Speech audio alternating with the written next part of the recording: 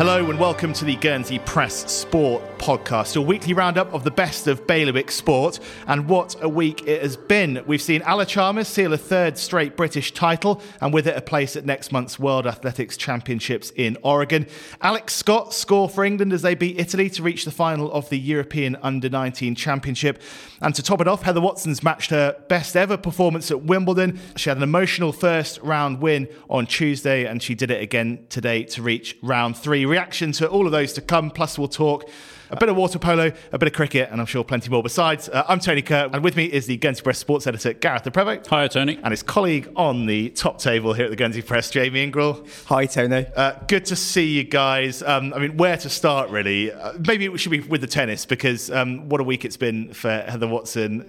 And she hasn't made it easy for you, though, Gareth, as the man putting the paper together. I know. I've had a few late nights sort of waiting to see if she even was going to get on court, although I was almost quite grateful on Wednesday night when she didn't serve out the match, because it actually helped me, because I might have had to rearrange my whole back page if she'd have won on Wednesday night. And then for her to come back today on court and take all of 8 minutes to actually to get through to the third round, it's worked out quite well for us in terms of our deadlines and what have you. But it's just great to see Heather playing sort of so well again, and she's obviously just really enjoying it. She's obviously just a big stage performer. She loves having that crowd, and she gets so much adrenaline and buzz out of a British crowd. And I've watched her matches so far, and she's been playing really well against some decent opposition. So it's great that she's still going. Yeah, looking really good. She dropped her first set in the first round against Germany's Tamara Korpach, but came back to win that over the course of a couple of days. There was one set all after the first day when that one was because that one got moved to court 1, which it was a bit of a shame, because I don't think the court 1 crowd that had been there previously actually realised that there was going to be a match move there, and there's a lot of empty seats, although it actually sounded like quite a good atmosphere through the television. But it could have been an even bigger crowd, which is a bit unfortunate. But and then Heather came back the next day to win that deciding. For what had been a really sort of hard fought match on the Monday evening, Heather then cruised through on the Tuesday in the deciding set. She won that pretty comfortably and looked really good. Yeah, and it was quite touching afterwards. On-court interview, she was pretty emotional, and you could see what it meant to her to be on that stage with that support, albeit there could have been some more people in there, I'm sure, but just to be a winner at Wimbledon again, because she has had such a testing few years. Obviously everyone has with the pandemic, and she sort of acknowledged that, but as a player herself, this is as far as she's got this week at a Grand Slam in 5 years. So just to be back in the midst and playing well, at the world's greatest tournament, she was very emotional, wasn't she? Well, yeah, she's like she said herself. She's very much a people person, Heather. So sort of everyone had their difficulties through the pandemic, but it certainly wouldn't have been easy for her just be in bubbles, not around people, and just to be able to sort of perform like that in front of a nice crowd with so much backing. She was speaking really well, and then I think just the enormity of what she had just done sort of hit her, and she was very tearful. But it was really nice to see sort of what it meant to her, and then to follow it up with a second round win over a player who not long ago was the world number 12. I mean, that's a really impressive performance. Yeah, absolutely. As I say, her best Grand Slam performance in 5 years. The big question now is, can she go one better than she's ever done before and get to the second week of a slam? It would be a cathartic moment if she could do it, I'm sure. It would be. I must admit, I was shouting at John Inverdale through my television when he started talking in a second round match of that sort of quarter of the draw opening up a bit because the seeds had been falling, and it was almost like her best chance ever to reach the second week of Wimbledon.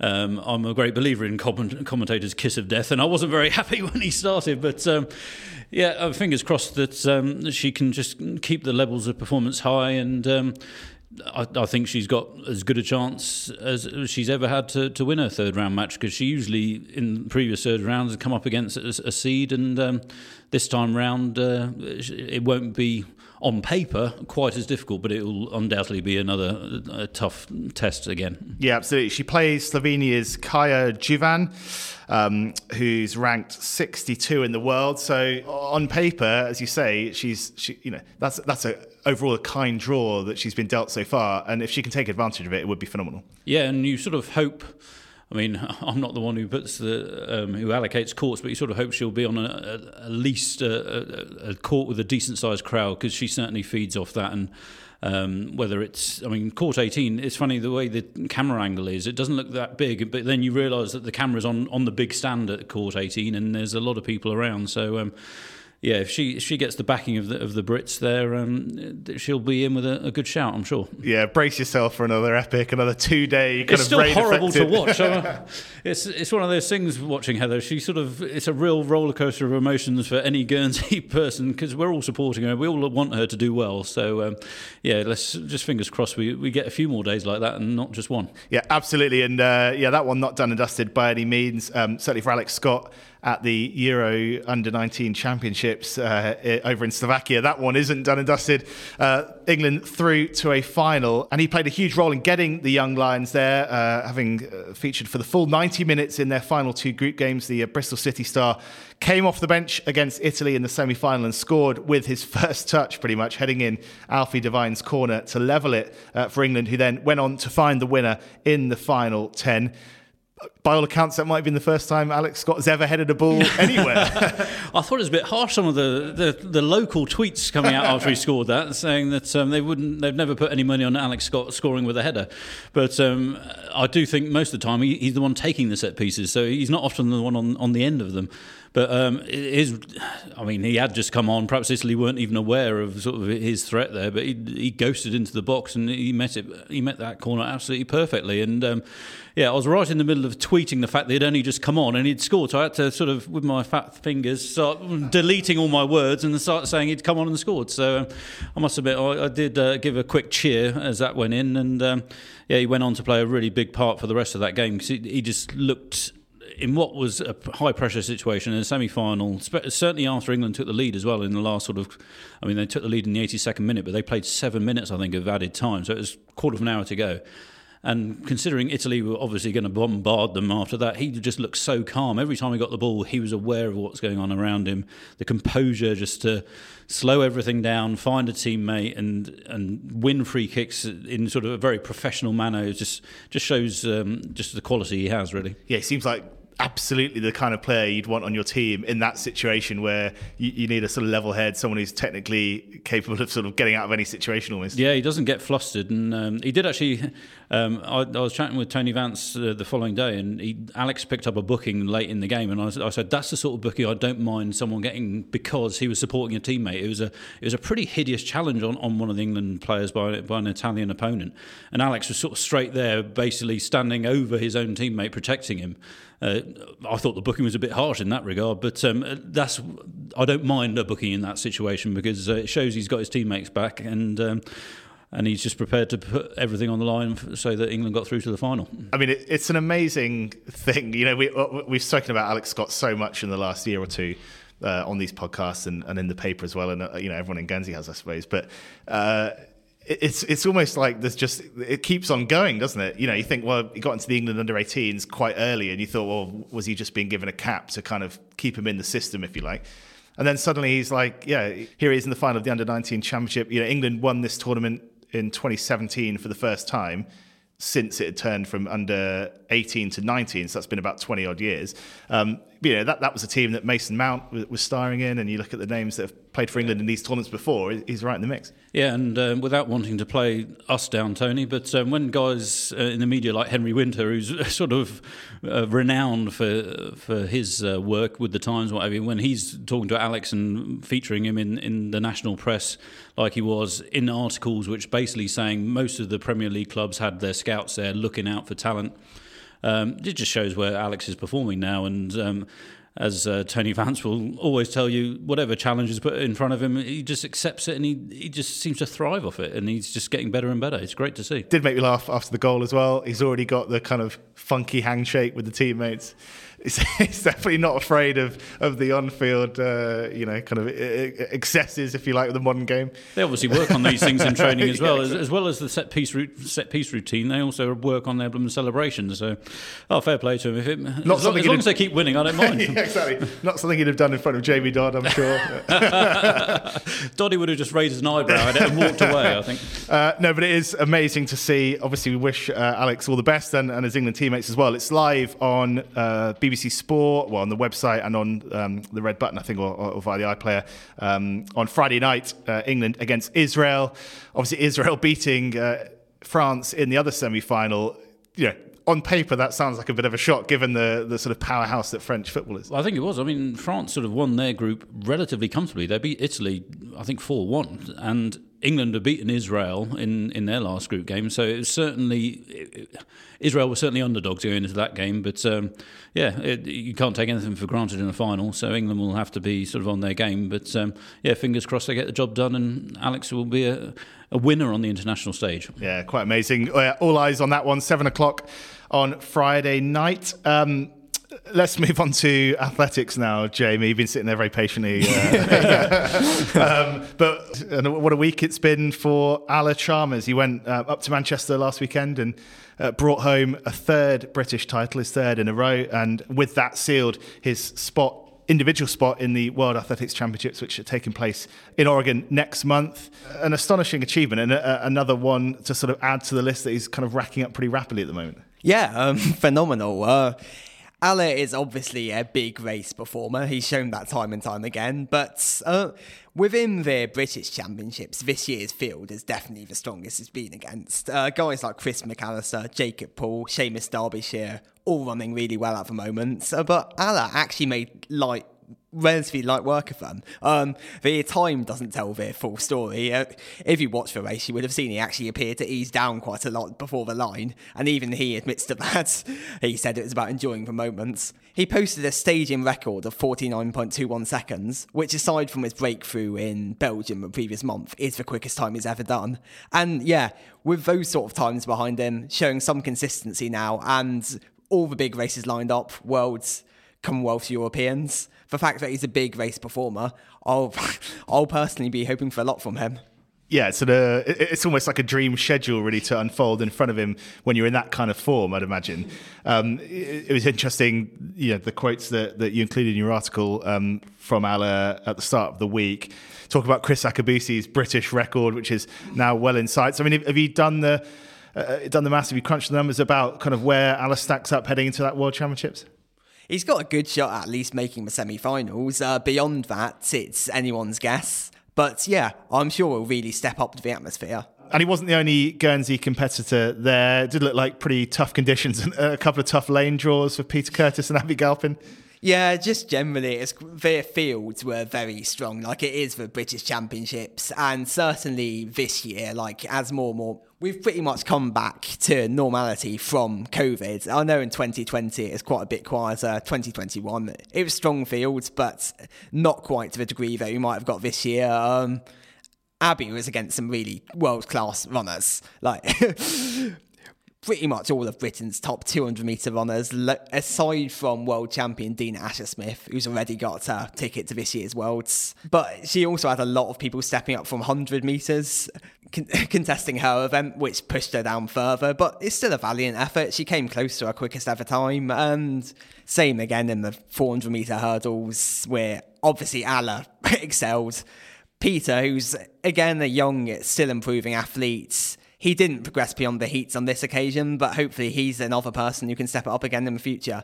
Yeah, and good to see them in the mix. Am I right in saying it was Abby's first British Championships? Yep. So yeah, a good sort of milestone for her ahead of a big few weeks, obviously with Commonwealth Games to come. Just look at the diary then. The World Championships, as I say, next month. The heats of the 400 hurdles, in which Ala Chalmers will be going. 9:20 our time on the 16th of July, so mark your cards. That's a Saturday night. I might not Saturday be night. Might be watching that in the Swan. Other pubs are available. Right, yeah, fantastic stuff on the athletics front. Let's talk cricket now, Gareth. The big event of the summer as far as Guernsey's men are concerned is creeping up pretty fast. They're off to Finland for the first stage of the qualifiers for the T20 World Cup, and they've named their squad. Yeah, it's literally come out this afternoon, Tony, and there's no great surprises. It's very largely the group who played against Jersey in the Inter-Insular, but with the welcome return of Jason Martin as wicketkeeper, because he obviously had his Marathi footballing commitments when the Inter-Insular cricket was on as well.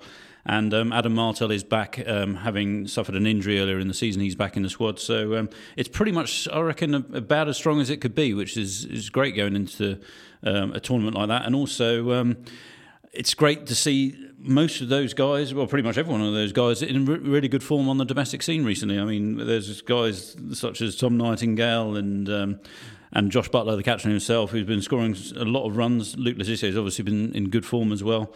Luke Bishop's just come back from injury and he's picked up from where he left off.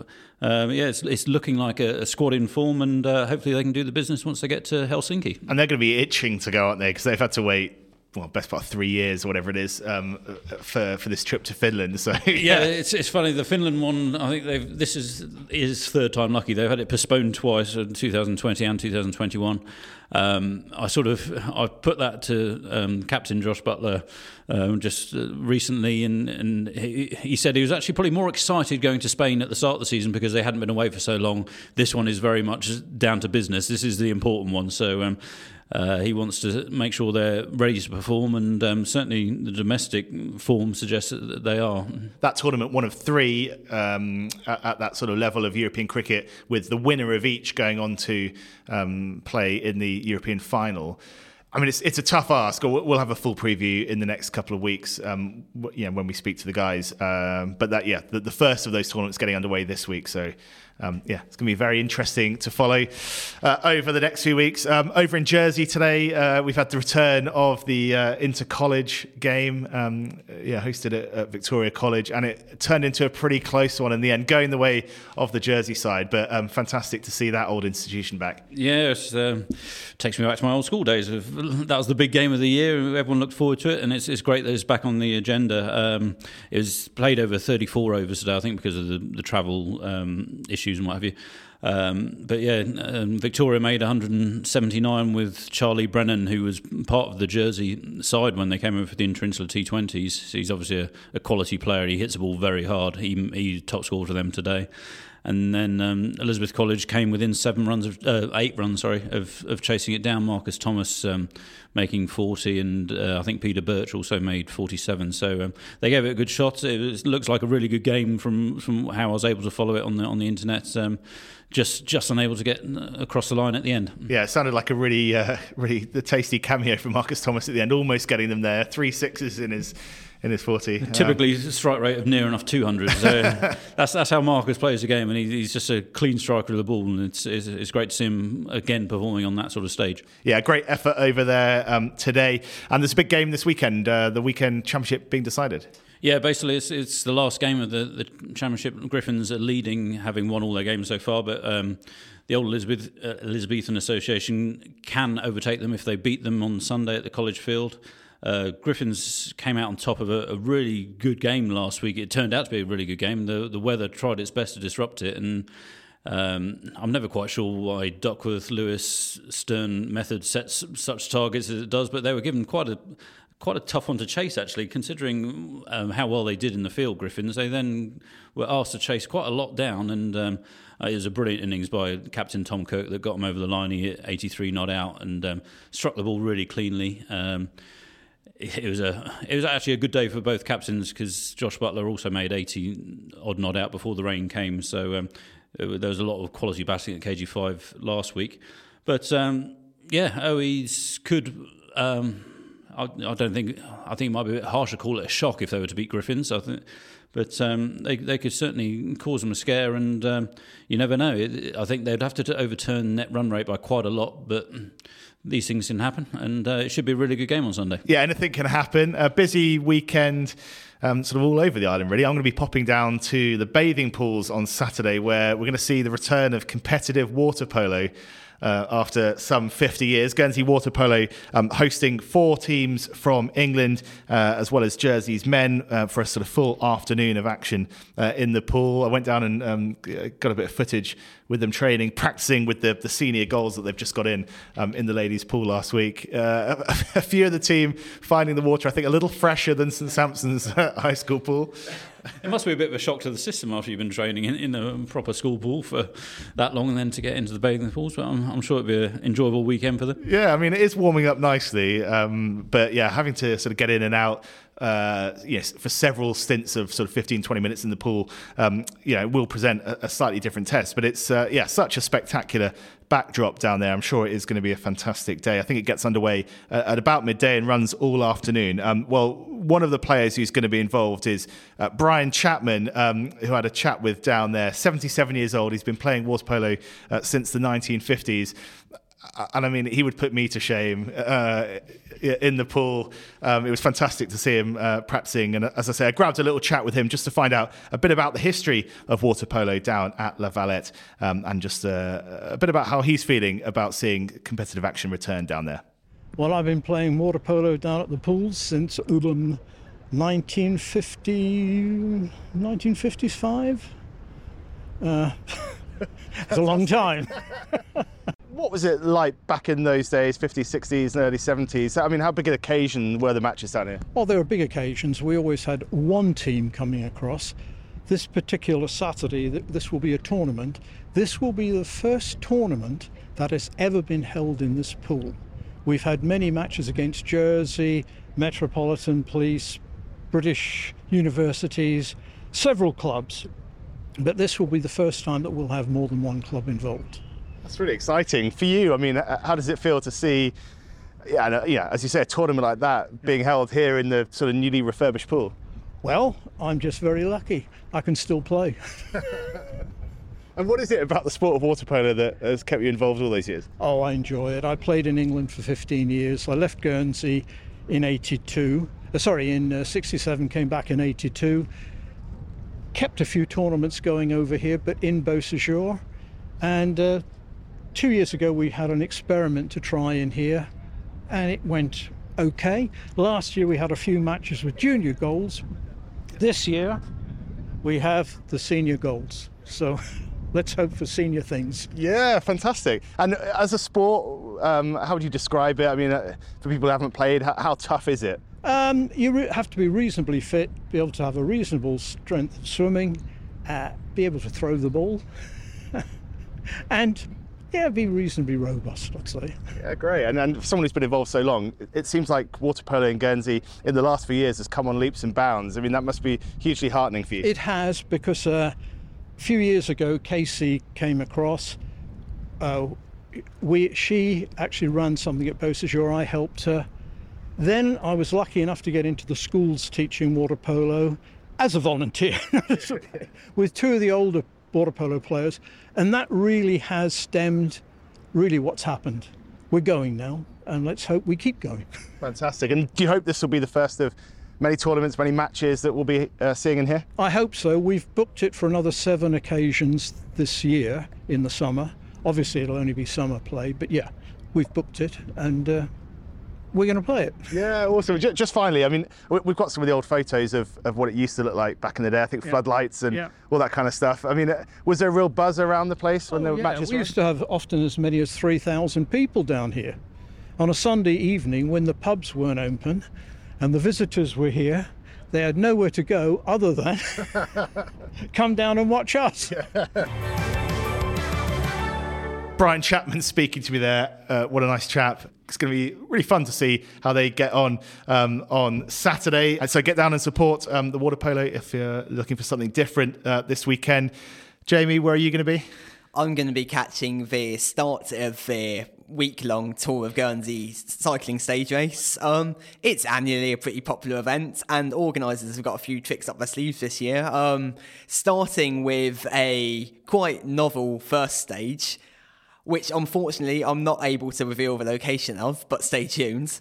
And we also have 2 stages in one day on the Tuesday, which will make it quite interesting action. I like the mystery of it. Are they just going to be sort of bursting onto the runway or something? Is it illegal? Maybe. You have to find out. Well, yeah, that's definitely going to be one to watch then. Mountain bikes, this is, isn't it? Yeah, and just beyond the new additions, we have got quite a lot of tried and tested popular stages. Like you go down into the German Underground Hospital for a bit of action in the dark. There's also the popular Dopphill, as you call it, up and down Rhone Quarry, complete with a new mountain bike trail, which looks quite testing. So yeah, it'd be interesting to see how people get on. Have you ever been down to the Underground Hospital for a bit of action in the dark, Gareth? Not yet. I might check it out next week.